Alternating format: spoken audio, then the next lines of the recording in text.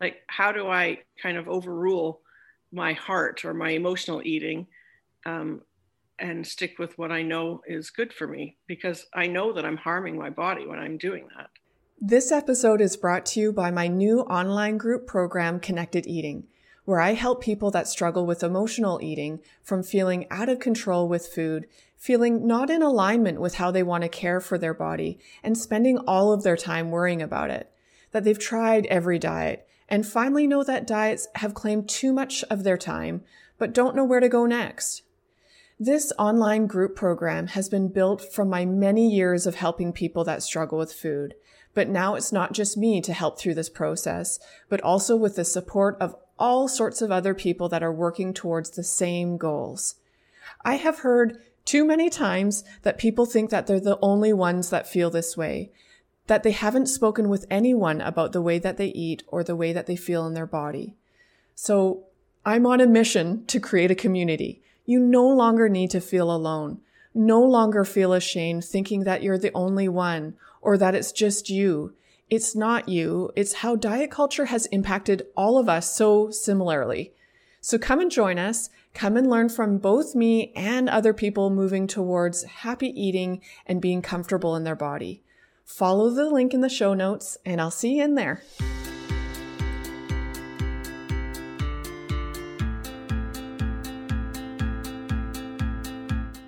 Welcome to the Art and Science of Eating.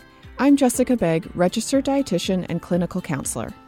I worked for 15 years in programs for the treatment of eating disorders. I now help those that struggle with emotional eating and their relationship with their body. This podcast is where I answer questions to help people along this bumpy journey to creating peace with both food and their body. This episode's question comes from Reese. She asks why she eats in a way that doesn't feel in line with how she feels she should take care of herself and her body. What this question is really asking is why we eat food. And we don't eat food just for nutrition. There are so many wonderful reasons why we eat to augment our lives, to celebrate, to comfort, to experience new adventures. And this is actually not to the detriment of our health, that we can have fun with food and still be healthy. In this episode, you'll also hear Reese's forlorn-faced puppy that's outside on her deck waiting patiently for her to get off her computer to let him back inside. But anyway, let's hear more about what Reese has to say. Why don't you tell me a little bit about yourself, just so that we understand what's going on, and go ahead and ask your question, and I might have some questions for you too.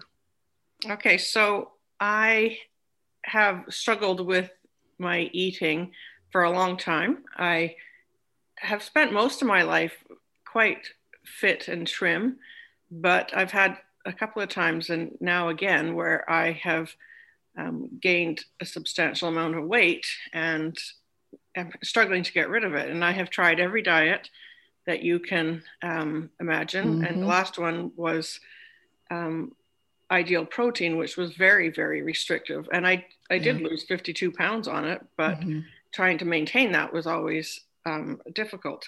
But the part that's really unusual, I think, for me is that I do eat. I know what I should be eating, and I know I do eat quite cleanly most of the time. But then I have periods where I eat all kinds of things like candy, chocolate, all kinds of things that I would not normally eat, and I eat them in abundance. And even as I'm eating them, in my head, I'm thinking, why are you doing this? Like this, you shouldn't be eating. And just last year, I was diagnosed with type 2 diabetes, which is a genetic thing in my family. And I was just inside the type 2 diabetes diagnosis. My blood sugars aren't that outrageous. But I think that probably eating a bag of Skittles on the way home from my dad's funeral is probably a good indication of how my brain and my heart or my stomach are not connecting. Like I know what I should be doing, and yet I still do this knowing that it's harmful. Yeah. So what were you thinking? What was your question specifically about that, do you think? Well, I'm just trying to understand how, I guess what I would like to know is how I can overrule with what I know I could or should be doing and not just give in to, I just feel I what is my question? My question really is like, how do I kind of overrule my heart or my emotional eating, um, and stick with what I know is good for me? Because I know that I'm harming my body when I'm doing that. Yeah. It's a very complicated answer, right? Because there's so much nuance to that. Mm-hmm. I think that first things first, we have to look at the mechanics of eating, where making sure that as you say, I know, quote unquote, what I should be eating, but I don't necessarily always follow that. And if when I'm not following that, I'm really far off. And I Exactly. think, yeah. And I think that first off, we have to think about the black and whiteness of thinking about what we think about food, where I'm eating and the rigidity of maybe perhaps what you might be thinking when with the word clean eating actually kind of put up the note for me, right? Is that does your idea of clean eating, is it too rigid where it's really difficult to allow your fun self to play a role in here? And it could, because I think it's really hard for us to always be that good person that eats clean, is that sometimes we want fun, and I think they're the mhm. rigid thinking about good eating and clean eating is a result of all the million diets I have done. Yeah. Yeah, so I think you're right there. And the very first thing that um, that I am too rigid about what I think I should be eating, and I should have some room for fun. I kind of get that, but anyway, I interrupted Yeah. you. Yeah. No, no, no, that's okay. So yeah, so I think that would be the first bit, is taking a look at the mechanics of your eating to see is how rigid are you being with what you think that you quote unquote should be eating? Like, has your history of dieting created too many rules? Like, that's what the diet culture is trying to sell, is rules and pulling things out and making kind of arbitrary rules, honestly, just so that they have something to sell. So have those influenced what you think you should be doing? So once we look at that, then you might start loosening up a little bit, and it gives you more wiggle room to live. Then the next layer that is in there that I hear from you is, I wonder around the shame that goes on with bouncing in and out of what I feel like I should be eating, and then maybe taking a small step out. And because the diet culture, in order to sell something, they use all marketing and sales, they use shame, right? Is that, oh, we can look back and I'll put this in the show notes. There's actually this really funny old 1950s ad that I had found for the course, actually, was basically you could see that they pulled out some sort of it wasn't even, it was like a fabricated issue of Housewives, that they, and then created some shame around it, like, oh, don't do this or else you're not a good mother or wife, and then here's our product that's going to fix that. And that thing has not changed in terms of how we market to people. So that we carry that around in terms of food, is that we're bad people if we don't eat in this way. So I think that's the other thing, is the next step is dropping this idea that I'm a good person when I eat this way and I'm a bad person when I eat this way, because there is no morality around this, that we can, eat a variety of things. Mm-hmm. The next thing then is then looking at too, I think around the shame is worry around health. I think, you mentioned diabetes, right? Because I think that amplifies when you step out of bounds, is that you feel like, okay, well, now I'm actually really harming myself, and it's not, and I feel bad about that. Mm-hmm. And that's where I think that where we can take a little bit of, I kind of like externalizing a little bit at this stage, when we start thinking about that, of how might you feed your friend, or how might you feed somebody that you really care that might even still have this issue? Would you starve them out?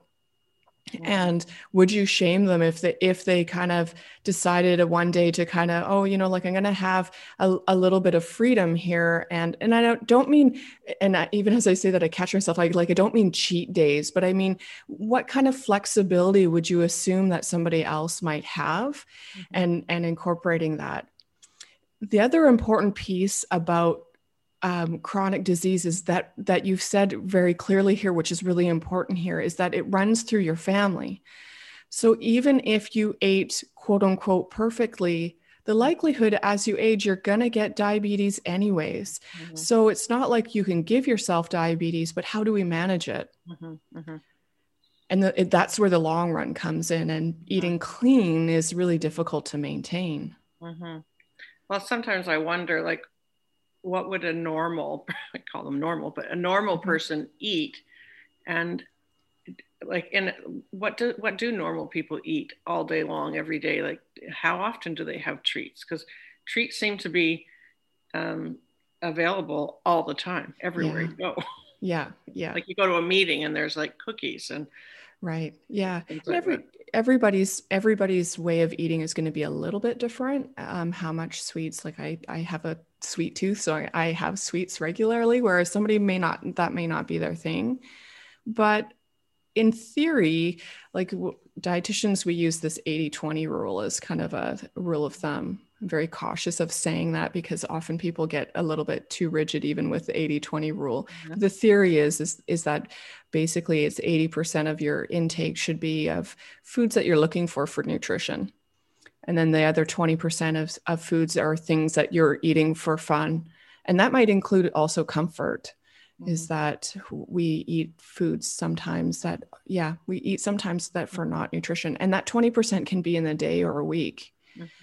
And how somebody might interpret that might be a little bit different. Where you're saying like, I'm a very clean eater, is that maybe, you might really gravitate to eating home cooked meals and a lot more vegetables that in somebody else's baseline in their 80%, and 20% might for you be what somebody might eat as just a regular day.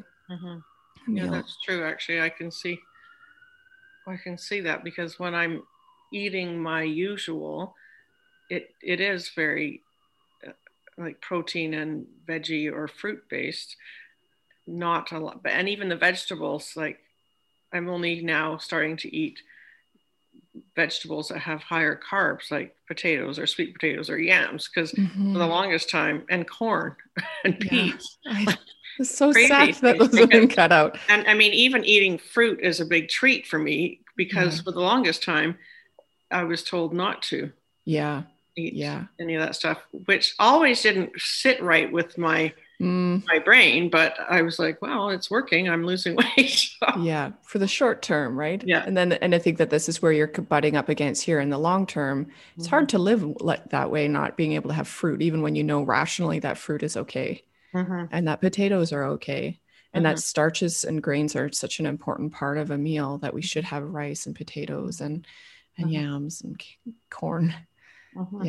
Yeah. So once you start broadening, moving towards adding more of those things in, your world starts opening a little bit more, where you can add in more foods and you can kind of exist in this space without feeling like you're doing wrong, quote unquote. That gives you more flexibility. And then when you start moving to adding in things like Skittles, and that's part of your 20, it's not such a far contrast, where it's like, oh, okay, well, yeah, I feel pretty good about how I'm feeling right now. Like I'm not coming into that hungry.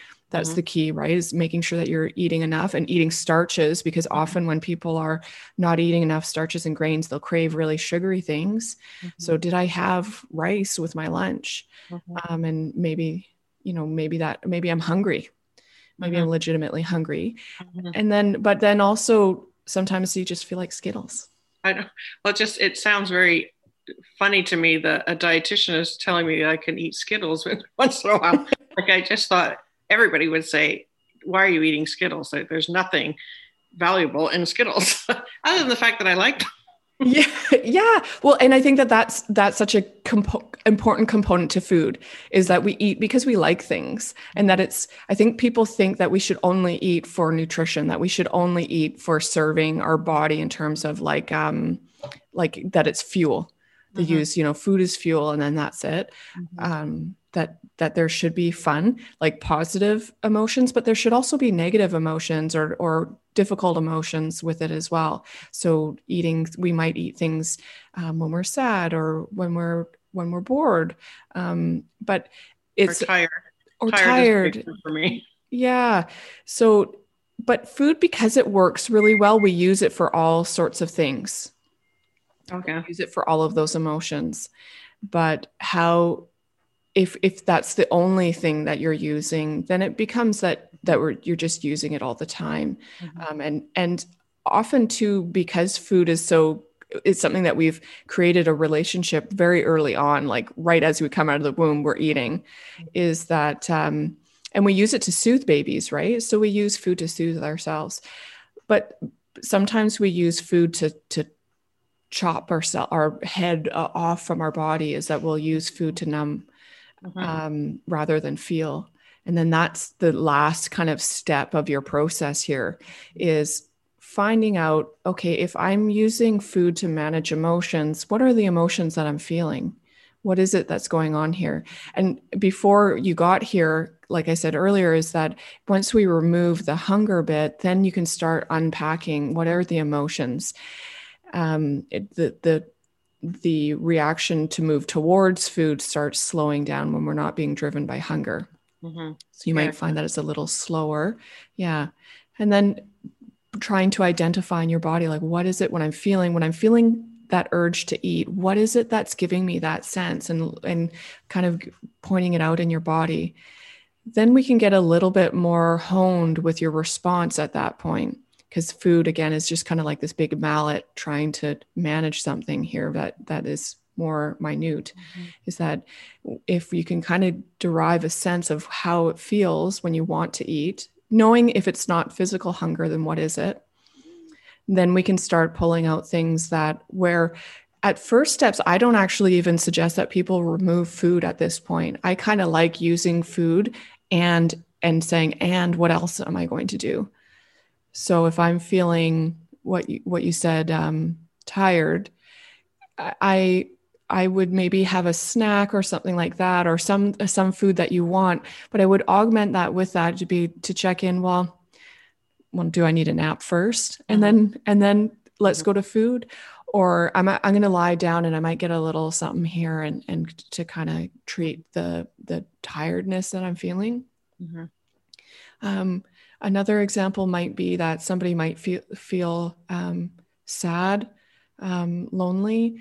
Mm-hmm. Bring food into that too, and then I might do things like, warmth and comfort. Like I really like hot water bottles, so like a hot water bottle, that, and then might be that other food item as well, so that it's kind of creating this connection in your brain of that actually that hot water bottle works because I did use food, but then we can start thinking more about the hot water bottle. Mm-hmm.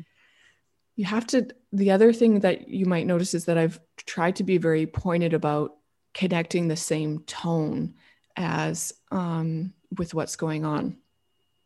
So when you said tired, sometimes people might say to me, I think that, and it comes with judgment too, I think I should have gone out for a walk because I know that would have perked me up, that would have made me feel better, and instead I didn't really want to, and I felt guilty about that, and then it started going to food. Mm-hmm. From what I hear with that is that person didn't necessarily connect something that matched that same tone of what they're feeling. Going out for a walk requires a lot of energy, and if you're tired, that's not going to really, no. I can see what you're saying. Yeah. So, but if I'm nervous, anxious, restless, then absolutely going out for a walk helps manage that. And maybe doing breathing exercises at that moment, what is another option that sometimes people try and they're frustrated, is that it didn't really match the tone of what was going on. Mm-hmm. Mm-hmm. Recognizing that and giving yourself compassion and permission is really important to be able to match those. So when you're feeling really sad because like I just lost my dad, I mean, I don't even know what, I mean, I took one of his old cardigans and I've been wearing that when I go out for my walks and things like that, like just to like feel like he's physically near. Yeah. But sometimes it's like really overwhelming, and I'm not sure that I even actually always eat in that moment, but like just the overwhelming sadness that it comes in waves, right? Because it's still pretty new.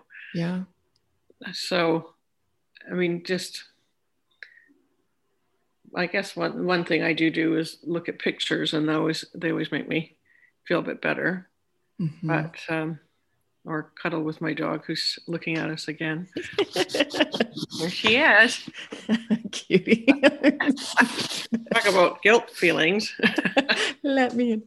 Yeah. Anyway, well, that actually does. It all makes a lot of sense. Because it is, sometimes as I'm eating these things that I know I shouldn't, right, or I shouldn't be eating very much, my head is telling me that, and I seem to overrule that, like in spite of myself, but recognizing that probably eating well most of the time, and like through this whole stressful period with my dad, there wasn't a normal schedule at all. There wasn't even like day and night were just kind of all blending. Mm-hmm. But recognizing that I probably did 80% of the time, I probably was eating well. Right. Wow. Even in that I just focused so much on the 20% or whatever it was that I wasn't. So I got to start focusing on the negative and start also thinking about the things I am doing well. Yes, because you're doing a lot of things that are going well. And that's the key in terms of managing our health. It's not that one time you smoked in grade 8, right? The cancer risk of one cigarette, mm-hmm. Or the fact that one little thing is not going to throw things off.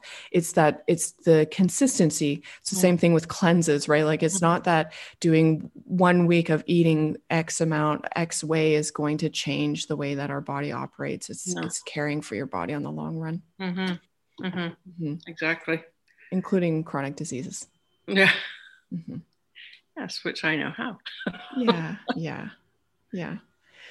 All right. Okay. Well, thank you so much, Jessica. Thank you so much for coming on. Your question was great. I think that this is going to be very helpful for people.